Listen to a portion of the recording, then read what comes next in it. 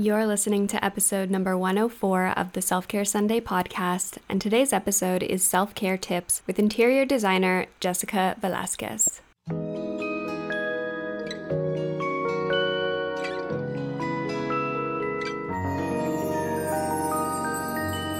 Welcome back. You're listening to another episode of the Self-Care Sunday podcast. My name is Kaylee, and I started this podcast after experiencing intense burnout from my first startup and really wanted to create a minimal media project to essentially document my own mental health and business journey, as well as interview women who inspire me and who can share tips on self-care, mental health, and entrepreneurship that I haven't quite mastered yet. So in this podcast, we talk about everything related to social media, entrepreneurship, creativity, and of course, self-care. And this week, I do have a guest with me. Her name is Jessica Velasquez, and I am so excited to introduce you to her. But before we get into that, take a screenshot of this week's episode if you're listening, post it on Instagram, and tag at Self-Care Sunday. It helps new people find the show, and if you haven't already, leave a rating and a review, which also helps boost the Apple Podcast algorithm. So every week I've been sharing a weekly self-care recommendation, which is basically something that I'm loving this week, something that has been part of my self-care routine, whether it is a book, a podcast episode, or a product. And this week's recommendation is a product kind of tied in with our interior design conversation today. It is a white humidifier that I found a couple of months ago. I'm sure, like many of you, I have gone through so many of those cute little diffusers that are meant to diffuse like your essential oils or be desktop mini diffusers. But honestly, I think it's kind of a scam in the self-care industry because most of those things just don't work like they're supposed to. And so I was on the hunt for a humidifier that was actually effective, but I also wanted something that was going to fit into the aesthetic of my room. I have an all-white bedroom, white curtains, white walls. I love having a really bright and white space, and as much as it may be basic of me to care about the aesthetic of things, as you'll realize in this conversation today with Jessica, being happy in our space and like being happy with the things that we're looking at is actually so important for our mental health. And so I was on the hunt for a very specific humidifier that was all white, really sleek, minimal, but also effective and does a really good job of filling your room and doing what it's supposed to do. I found the perfect one, you guys. This is an Amazon affiliate link, so if you do purchase from it, I make a tiny commission at no extra cost to you. But I have been using this humidifier probably since, I want to say February maybe. It's been a couple of months at least. And in the really cold and harsh Alberta weather and air, which is so dry here, it has been an absolute lifesaver for my skin. So I'm highly recommending. I'm going to leave the link to this product in the show notes below. And if you end up purchasing, let me know what you think. This week's guest is Jessica Velasquez, who studied interior design in Toronto, a field she combined with real estate when she returned to her native country of Panama. For years, Jessica was known as the realtor designer by the many expats retiring there, and her background helped them envision the potential of properties and turn their investment into places they could call home. After relocating with her family to Calgary in 2011, she opened Interiors by Jessica, but it wasn't until 2018 when her niche was born. Yes, she is an interior designer with real estate background, but she prefers the title of First Home Design Specialist because more than design and decorate, she coaches first-time homeowners to get rid of the limiting beliefs killing their dream homes. Jessica is all about empowering her first-time homeowners to take control of their environment with intention, to turn their Pinterest boards into reality based on budget and timeline, and regain the design confidence that so many lose on the way. In today's episode, I'm talking with Jessica about where her passion for design comes from, how to find your interior design style, how to turn your Pinterest boards into reality, easy tips to make your space instantly better, and her thoughts on the future of interior design post-COVID. Let's get into today's episode.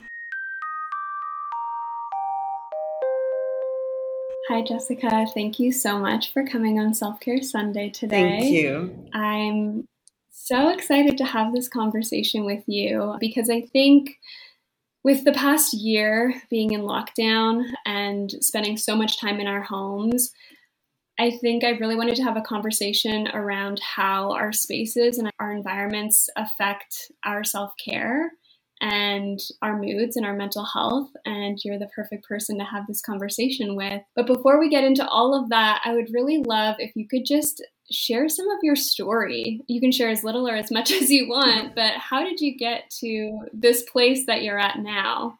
Thank you. First of all, thanks for having me. It's an honor to be here and to talk about self-care. How did I get here? I always wanted to study interior design. Always did. Graduated in Toronto. Then I'm from Panama originally. I graduated, got married, took my husband, my Calgarian husband, he was in Toronto then, took him to Panama, and I had all the plans of doing interior design. But I did not like the design culture in Panama and the construction and dealing with the trades. I got very, very discouraged and disappointed. So, motivated by my dad, I went into real estate, and I was dealing or working a lot with expats who were relocating to Panama. So I was helping them not only find their homes, but also furnish it and kind of transform it into a second home or an investment property. Fast forward years after that, we moved back to Calgary. And this time, motivated by my husband, I started doing interior design fully in Calgary. And, there's a lot of talk about you pick your niche and clarify your message and all that. And I was really doing some soul searching as to who I wanted to serve. I thought that combining my real estate experience with interior design was the perfect match. And then I decided to work with first-time homeowners, primarily because I was a first-time homeowner once. And I remember what it was like moving into my first home with all these dreams and all these ideas of what I wanted to do. But a lot of my savings had gone into the down payment and the closing fees and the moving fees and all these random expenses that you're like, what? Now I'm a homeowner. Now I need to face all these things. So those dreams and ideas got kind of pushed aside. And being an interior designer, I wanted to do it right from the beginning. I wanted to just do it perfectly. If I was going to change the countertops, I might as well change the cabinets and the floors and the lighting. So it went, and it took me 5 years. Not because I renovated for me, because we sold the house. And then I ended up doing a lot of those things that I wanted to do, but I didn't enjoy them. My buyer did. And that was eye-opening for me because I realized that in the waiting and the hoping that everything's perfect, time goes by. And we have to be more intentional about how we go about in our surroundings, in our homes. And I know that's prevalent in a lot of first-time homeowners. I just know that because I talk to them. I'm in a lot of decor private Facebook groups, and I see their questions, and I know that there is a gap between first-time homeowners and interior design and the ones who are upgrading, downgrading. They have more, financial power. Their paychecks are bigger, but both groups still have the same needs. Both groups still have the same dreams. So there's a big gap. So I'm trying to breach that gap. I'm connecting a lot with that side of home ownership and hoping to bring awareness that a good design home is not a luxury reserved for those who can afford it. It's more like a right. It's your duty. So that's where I'm at right now. And I'm hoping that as I talk to more first-time homeowners, I'm inspiring them to take action and not wait like I waited 5 years to just be intentional about enjoying your home now. I have so many questions for you, even just about your story before we jump into everything else. I'm really curious what originally got you interested in interior design, because you've been doing it for so long now. It sounds like it's a really big part of your identity and the way that you view the world. Where did that start? Good question. You take me back to probably when I was 11 or 12. There's 4 kids in my family. I'm the oldest. My 2 sisters are really into cooking and baking. They were the ones helping my mom cook, and I would do the dishes. And I was the one putting everything nice, moving furniture. I remember clearly that maybe when I was 13, 14, I would move everything around my room and rearrange it. I think it just came natural that I wanted to be in a space where I felt comfortable. And that has been kind of my motivation. I want to be comfortable where I am. I want to love it. I want to feel good. And it's been like that since I was very young, like a tween. 12, 13 years old. To this day, my sisters are the ones who taste my mom's sauce. She calls them. She doesn't call me. She calls them. And so you grew up in Panama, you immigrated to Canada. I don't know if I actually told you this before we got on this call, but my mom immigrated from El Salvador and met my dad here in Canada, and they got married and had me. I know that. And so I feel connected to Latin culture in that way and love speaking with other Latina entrepreneurs. And I think that there's like something very special about the way that we approach the things that we do and this certain fire and passion. Do you find that that part of your identity has shaped your business or the way that you approach things or the way that you work with clients at all? I think it has made an impact in how I deal with other women that have immigrated to Canada. And I do have a lot of clients who are immigrants. A lot of them are not just Latino women, actually most of them are from Africa. And I think there's a connection between understanding a culture within another culture. Because at the end, we bring our culture with us. It doesn't have to be just the country where you're born, right? It could be your family culture. But we bring it with us and we're living in a different culture. So maybe that's a part of me that connects with them, the design contract and terms. I develop a good relationship with my clients, and some of them we talk and we consider each other friends. So I think that is part of what I bring in also with my background. Mm-hmm. Yeah, I like that. I think it's really interesting that you work with people from all backgrounds and immigrant first-time homeowners. And specifically, I want to talk about kind of being that first-time homeowner. So this house that I'm in now, this is a house that my family bought for my sister and I, and it's like our first home together. Was always a renter before that. So this house has been like a fun project for my dad mostly to be renovating and helping us make it kind of what we want it to be. And also just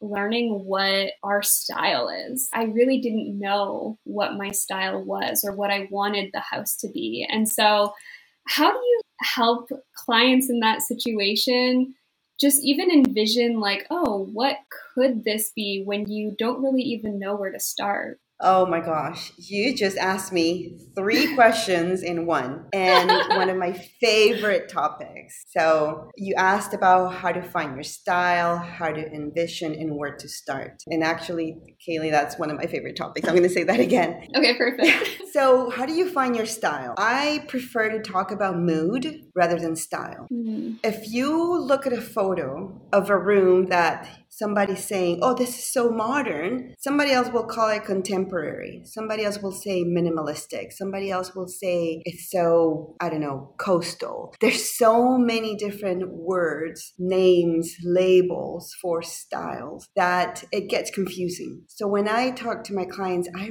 tell them, just describe to me the mood, describe to me the emotions. How do you want this room to feel when you come in? Let's talk about a bedroom, for example. Do you want it to feel serene? Do you want it to feel fun? Do you want it to feel, very hotel-like? And is that hotel-like feeling like a spa, or is it very luxurious? When we talk about emotions, it's a lot easier to describe our style instead of saying, I'm more eclectic. What is eclectic? No, I'm more bohemian. There's so many labels that when we talk about those different words, it gets confusing.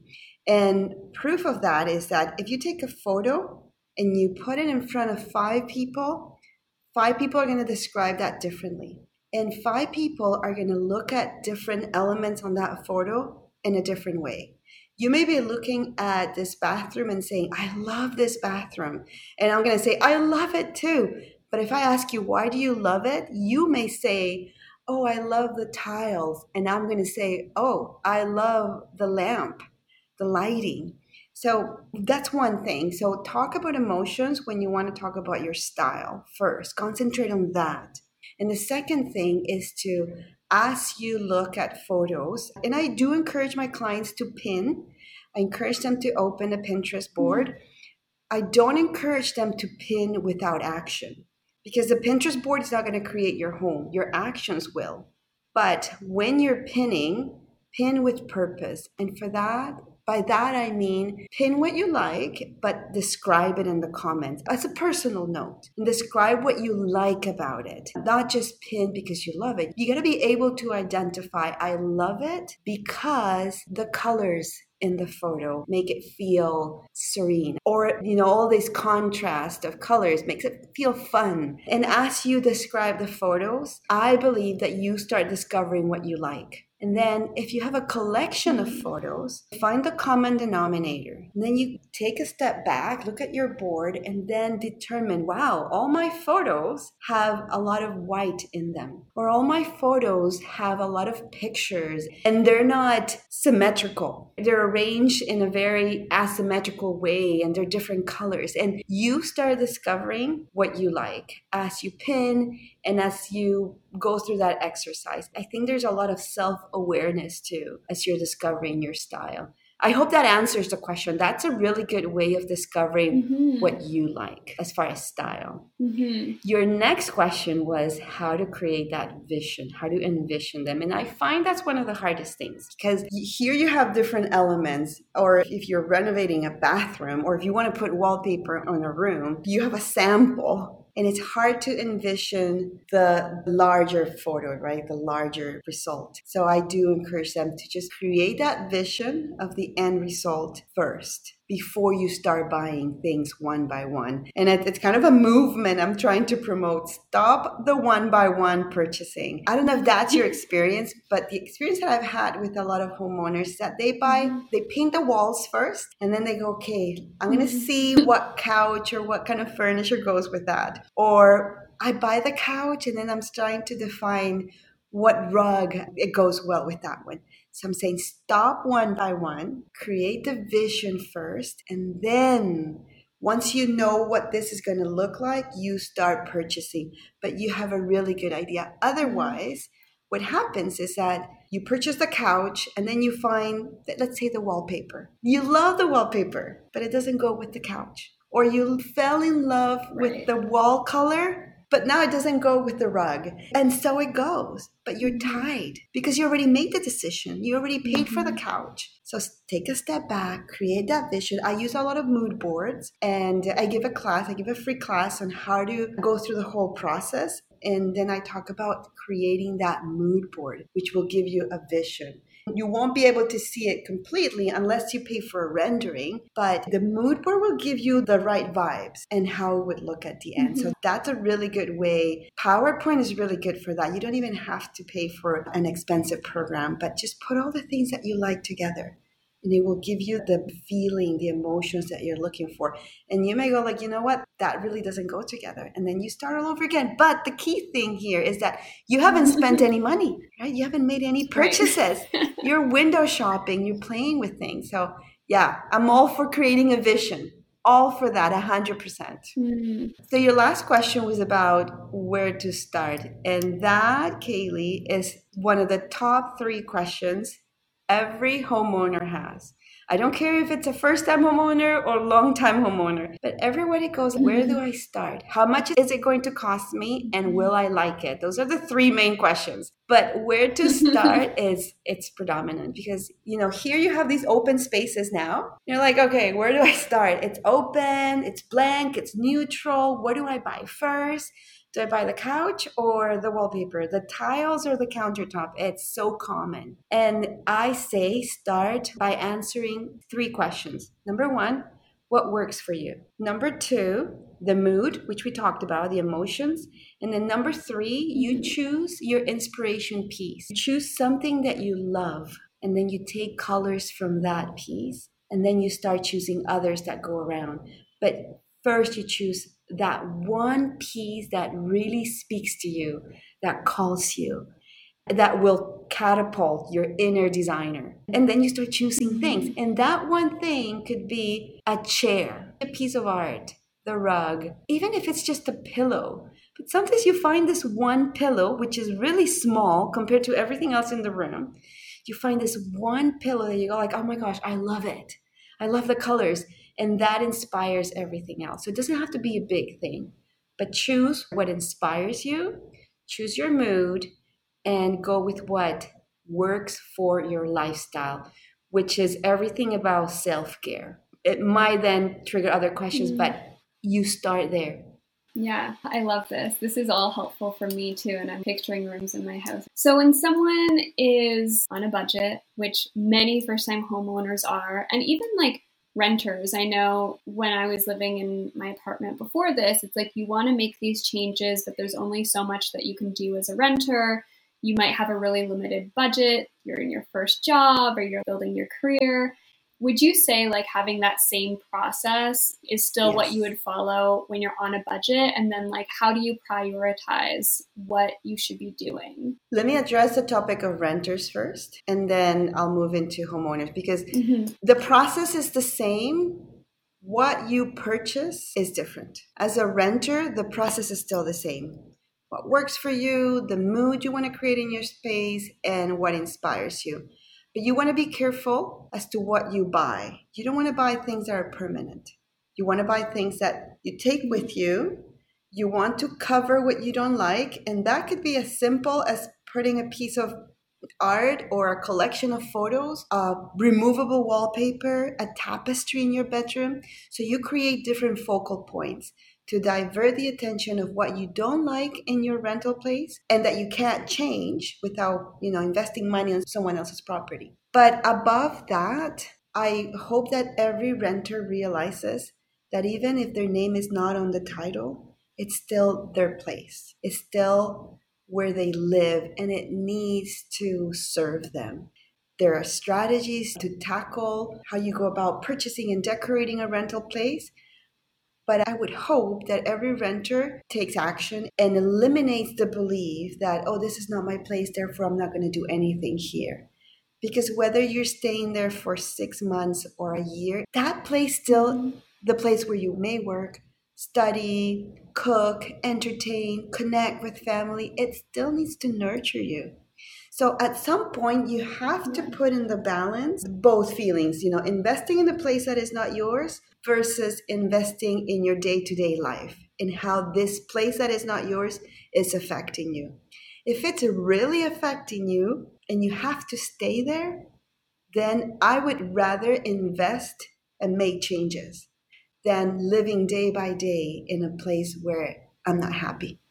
Does that make sense? Yes, 100%. And then I do find out a lot that a lot of renters are like, no, it's not my place. I'm not going to do anything. And they stay there for years. And then you look back, you're like, boy, I could have painted that wall. I could have made that change.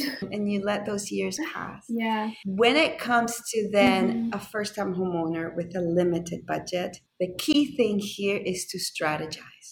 Once you have that vision, once you know what you want to buy, remember, you haven't purchased anything yet, right? You strategize and you go, you know what? I can work with $1,000 for the next 3 months. And with these $1,000, this is what I'm going to buy. And it could just be the couch. That's okay. At least you have a vision. At least you know, okay, this is how it's going to look like in, let's say, 3 years, even if it takes you 3 years, but you're working towards something. It is the same process as buying a home. You don't wake up one morning saying, I'm going to buy a house, and then you go to the bank and you meet with a realtor and you purchase a home. You meet with a mortgage broker. The mortgage broker tells you, you need to change these things in your credit score, and you need to save this much money, and you need to increase your income. So many different things that apply to different people. And then you work around that. And then you have 6 months or a year or more to make those changes. So let's transfer that strategy towards our design, our decor, and say, okay, I have 2 years to do this, and this is where I'm heading. And this is, according to my budget and my timeline, this is how I'm going to tackle that. And that's exactly what I do. I call it a design strategy. I'm working with a first-time homeowner now. They bought a new build and they're moving in June. And she has this budget. This is her ideal budget. And you got to be very honest with either yourself or a designer and let them know. She told me, I have 3,000 for March, 4,000 for August, and 3,000 for November. And another 2,000 for next year because she wants to have a baby. So we have this 1 year to work with, and it's divided into stages. So we know exactly what she's buying, how much it's going to cost her in stages. But she's not buying things, like, oh, this is on sale, I'm going to buy this. Oh, this looks really good, I'm going to buy this. And then you're like, oh boy, now I bought this and I don't have the money to buy what I really needed. So there's a lot of strategizing, but I think at the end it's becoming intentional. Is there things that are absolute do not do this, or things that are really common mistakes that people do in their interior design that you see and you're like, oh, if just everybody fixed this, spaces would be better already? There's several things. Let's talk about the practical ones and let's talk about the planning ones too. The practical ones would be the walls. Some very common mistakes. I go into homes and their artwork, their photos are too high up or too small for the wall or for the furniture around. So you want to keep the right scale and the right height and the right space between picture frames. Sometimes they're too separated one from another. If you're working with one large piece of art, make sure that it's at eye level instead of too high up. If you're working with several pieces, group them in a way that it looks like a large piece of art, but leave a space in between that is not too separated from each other. So you kind of give the illusion that it is one arrangement. So it's about curating it the right way. That's a very, very common mistake. Another common mistake is the size of the area rug.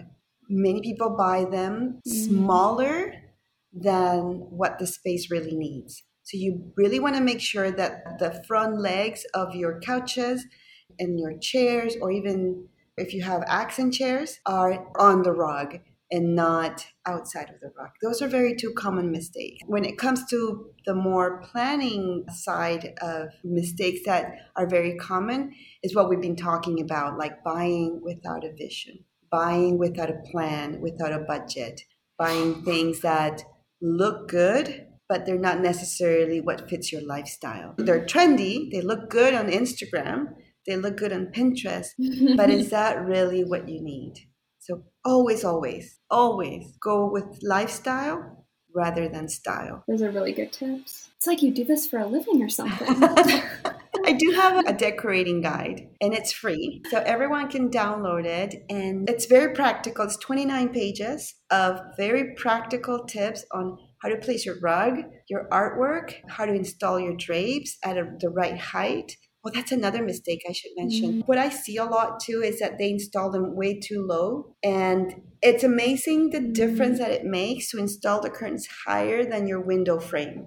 It just makes the space look bigger. Also, if you install them outside of the window, not just above, but also on the outside of the window frame of the box itself, because it gives this illusion that the window is so much bigger than what it really is. Right. Yeah, that makes sense. I love that. Okay, we'll make sure to link that in the show notes as well, so people are listening can go check it out. I'd love that. Another question I had for you is on creating almost boundaries in your life when it comes to your workspace and personal space.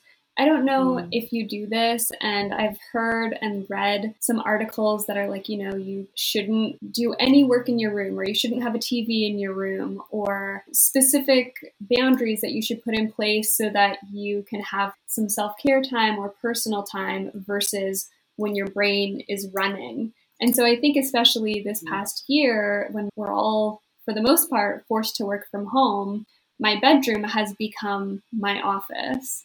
And I spend 90% of my time in here. And I don't know if that's an unhealthy thing necessarily, but I would love to hear your thoughts on that. Really good questions. When I was growing up, I was probably 17. We moved into a larger home, and it's 4 siblings. We each had our bedroom. There were TVs everywhere. In the living room, in the bonus room, in my parents' room, each sibling had a TV. And I witnessed how we were all doing our own thing. There wasn't a lot of family time because everybody had their own TV, right? No one needed to share the TV. I personally am a big proponent of no TVs in the bedroom. I have 5 kids, so I have a large family. So growing up for us, having 2 TVs, there was one in the living room, one in the bonus room, that's about it.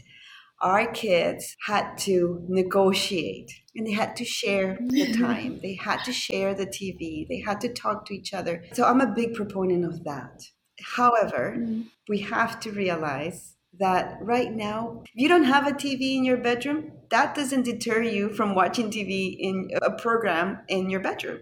You either have your laptop, your tablet, or your phone. So that concept of no TV in the bedroom has kind of become outdated because of all the technology. I still believe that my husband and I have never had a TV in the bedroom because we rather use the time to just talk. And we're really good friends. We love talking to each other. I think if we would have had a TV in the bedroom, we would have spent more time watching a program than talking. It becomes the default. What do? Oh, let's watch TV. What do we do tonight? Oh, what's playing on Netflix? So it becomes a default. But again, we're dealing with technology, which is different now. But that's my background. That's where I'm coming from when I say no TVs in the bedroom. But above that, Kaylee, more than that, I believe in lifestyle. We can make a lot of changes, follow a lot of what the professionals say online, on TV, things that we read. If it doesn't work for you, it doesn't work for you. It needs to be about you. It needs to be about your needs. You could, and I'm going to give you a very clear example, very real. I had a client, bought a 3-level home. The first level had an office. You come into the house, there's an office there. You go up a flight of stairs, living room, dining room, bathroom, and then another flight of stairs and all 3 bedrooms. She works from home, especially because of, the way we're living now. And her idea, which sounds really good, at least for me, was to have her office downstairs. For me, it would be ideal. I could do my videos, I could do my interviews, I could see clients separated from everyone around my home. On our interview, she told me, I have 2 little kids. One was 2 and the other one was 4. And I told her, do you feel comfortable working downstairs with your kids playing upstairs? She said, no, I have to be able to see them. So I said, we could design a really beautiful living room, stylish, call it whatever you want to call it. But if you have a beautiful, stylish office downstairs, you're still going to end up working upstairs where you can see your kids. You're still going to be there because that is your lifestyle. That not necessarily a lifelong lifestyle. It's what works for you now. So there's no point on designing something if it's not going to work for you. So back to your question, do we create boundaries? It's ideal because your bedroom becomes your refuge, your sanctuary, the place where you go to refresh, to unwind. If you have your computer right beside your bed, you may be tempted to do that first thing in the morning instead of taking care of yourself. And you're smiling, so I'm assuming it happens. Yeah. So that would be the ideal. Is that ideal what works for you? Does it fit your lifestyle? Are you going to create this beautiful sanctuary and you're going to say, no, I'm going to have my office outside. And at the end, are you still going to be working in your bedroom because privacy or the lighting is better in your bedroom or you have everything that you need in your bedroom? So it's a case-by-case scenario. My point is that you really got to look at it from the needs lens, what works for you, rather than what experts are saying. It's not a one-size-fits-all solution. Right. Yeah, and I feel like maybe there isn't one size fits all solutions, especially now with the way that the past year has been. It feels like every standard of our lives has been thrown out the window in some ways, but that's a really great way of looking at it. It's really interesting how COVID has changed our spaces. Like right now, we're paying more attention to our bedrooms. Our homes have become not just a crash pad for some, not just a place that I come at night and I cook and I rest and that's it. I go back to work the next day. It's basically where we're doing everything. I've been reading also that most of the houses have open spaces. And because a lot of people are sharing the home, kids studying, siblings like yourself living with your sister or spouses, everybody's working or studying here, there's a bigger need for privacy. So there's a lot of talks about changing the way architects are designing the newer homes. And instead of creating these open spaces everywhere, providing some privacy, even if it's with those movable walls, movable partitions, screens, but there's a need for privacy and there's a need to create more social gathering spaces around our homes that we can enjoy while at home. So COVID has definitely changed the way we see our homes 100%. Yeah, that's really interesting. I didn't really think about the future of what this looks like, of what architecture, of what interior design looks like. Do you anticipate after COVID people continuing to spend more time in our houses because we've gotten used to it and we've kind of started to shift our lifestyles? And are you changing the way you think about interior design because of that? Or are you more in the camp that things will go back to normal eventually? I honestly don't think things will go back to normal. I think people will appreciate outdoors more. I think we won't take things for granted as much as we do or we did. But I do think that we'll appreciate our spaces more. COVID has certainly opened our eyes to understanding that our spaces are here to serve us. I put it this way, when we take care of ourselves, and I take some time to take care of myself, to put on a blouse, even if it's just sweatpants that make me feel good, I feel good with myself. I just feel happier. I'm good. I'm comfortable. It's me. So let's translate that to our spaces. When we take care of our surroundings, it makes us feel good. There's no denying. Let's put it this way. If you are a person that loves to entertain, that loves to bring your friends over when we can, and you like to cook with them and just have a day night or games night with your friends, if you're not comfortable with your home, you may not invite them over. And if you do, you're a little bit self-conscious and even apologetic and using excuses like, oh, I haven't done anything here yet. I'm still figuring things out. I don't want to commit to this color. It's very valid. Those feelings are totally valid, but it's a reality. If you don't feel comfortable, you may not invite anyone. If you're working from home and you don't feel comfortable, you're going to take longer to start working. You're going to delay that process. You may be frustrated because you don't know where things are. You don't feel comfortable. Oh, I'm going to have a Zoom and I don't feel comfortable with the background. Let's see if I can have a screen or a filter or this. There's so many things that come from our surroundings that we need to acknowledge. And we need to be self-aware how our surroundings are affecting us and discover how we work better, how we cook better, how we entertain better, how we relax better. So that process of self-awareness has been heightened by COVID. It has brought everything up front. Hopefully, we've realized that our spaces are part of who we are and our moods. And the more we pay attention to that, the more we feel comfortable in our own skin at home. And that's not going to just fall from the sky or from pinning or from scrolling. It's going to come from being intentional and taking action. And yes, I am fully aware that not everybody can go out and spend a large amount of money changing everything brand new in their homes. For that, What you do is you create a vision and you strategize. As simple as that. But it needs to come from a space of being intentional and not waiting, like I said from the beginning, 5 years until I have the perfect budget, the perfect plan. It may not come. 5 years will come. What is true is that if you don't start planning today, in a year from today, you're still going to be in the same space, thinking, where do I start? How much is it going to cost me? Will I like it? I'm not so sure. So take action today. Don't spend anything, just plan it, strategize, and turn that space into a home that really nurtures who you are, where you want to come home to. Just imagine that if everybody felt like, I want to go home because I love my home. Just picture that. That on its own, it's powerful. Just to feel, I love being at my home and I feel nurtured here and it serves me and my needs.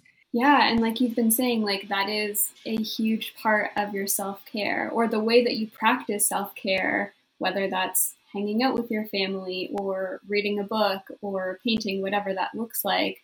You need to have a space to do those things. And if your space is not conducive to the things that you need for self-care, then you might hold off on doing that self-care, which I think is such a great point. My last, I guess, question for you before we wrap up is, okay, so I'm listening to all of this and I'm thinking, wow, this sounds amazing. I'm overwhelmed. I know what I need to do, but I also have to work and I'm busy and, people have kids and lives. And so is that where you come in? Is that where your services are? Or tell us a bit about your services and how you help homeowners in achieving this. Sure. I'm fully aware that there's this myth that interior designers are very expensive and hiring an interior designer is out of reach and is for magazine picture perfect homes. That's not true. And I'm going to speak not just for myself, but on behalf of many designers that work and do things like I do. I have a flat fee, and I like flat fees because you come in knowing exactly how much you're going to pay and what you're going to get. So how I come in helping my clients, it varies. I give a free class for those who feel that they want to know more about how to be intentional. They want to know more about what's limiting them from taking action.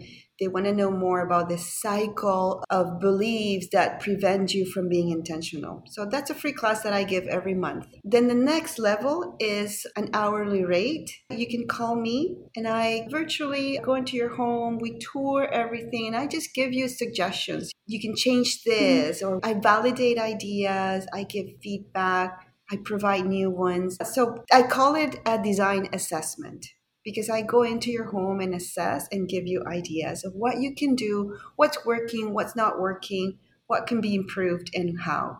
And then you just implement as you want. And then the next level is a design strategy, which is what we'll be talking about strategizing. So I meet with clients on 3 different occasions virtually. And we talk about the needs, the mood, what inspires them. And then we come up with a layout and a mood board. And they walk away with a shopping list. A shopping list that they'll take for the next year or 2 years, whatever their time frame, the time frame that they established at the beginning. And they know what they need to buy. They have a roadmap. They have a clear vision. It's a strategy at the end. It's how I call it. So there's different levels, but I start with the free class because I do believe that we need to become intentional. We need to start with our minds. We need to start by believing that having a home that you love is possible and that it's not reserved just for big budgets, big pockets. It's affordable, but you got to be intentional about it. Did that answer your question? I love that. Yeah, it did. Okay. And I guess my next follow-up question on that is, since you work virtually with clients, do you work with homeowners everywhere, or what does that look like? Yeah. The beauty of virtual design is that I'm not limited geographically. I can work with anyone wherever they are. We meet online. That's another thing that COVID has changed. I think it's made us realize the amount of things that we could have already been doing from before. And interior design, even though I was doing virtual design before, but now people realize, oh yeah, this is possible. And you can just take me on your phone and show me around. And photos and videos are great for that. So I do meet virtually and I present the mood boards and the layouts, and we start talking. Another advantage of a virtual design is that you get the recording. So if you want to review what was said, then you just have to watch the recording and say, oh yeah, that's what we agreed. Oh, again, that's why I shouldn't have an office downstairs, because I'm going to be worried about my kids. So recordings are really good, which may not have happened if we meet in person. Yeah, that's really interesting. So to wrap up, is there one main takeaway that if people have listened to the episode and, they've been thinking about all these things we've been talking about, but if there's one thing that you hope that they take away from everything we've discussed, what would that be?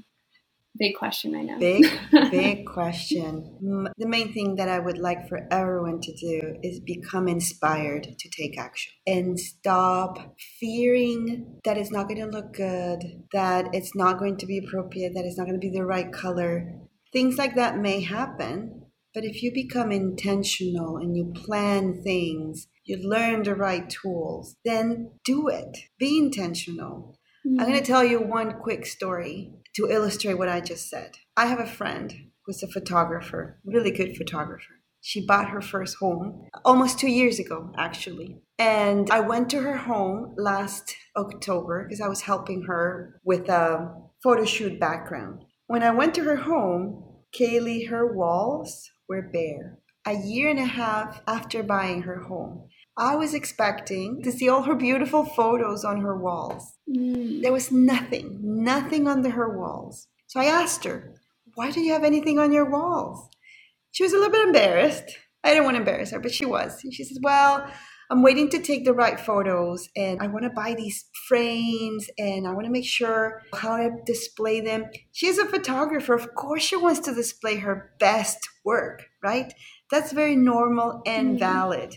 But a year and a half into living there, it's a reminder that when we're waiting for things to be perfect, the perfect budget, the perfect plan, time passes by. Just imagine her walking into her house and seeing the photos of her kids, even if they were not the most perfectly taken photos and picture frames. It's gotta make her happy. Because I know the other side. I know that other side of the spectrum where people walk in and go like, I love my wall. I love it. It makes me happy when I come in. So main takeaway, stop pinning and scrolling and dreaming. Take action. Be intentional in creating a space that really, really nurtures you and serves you.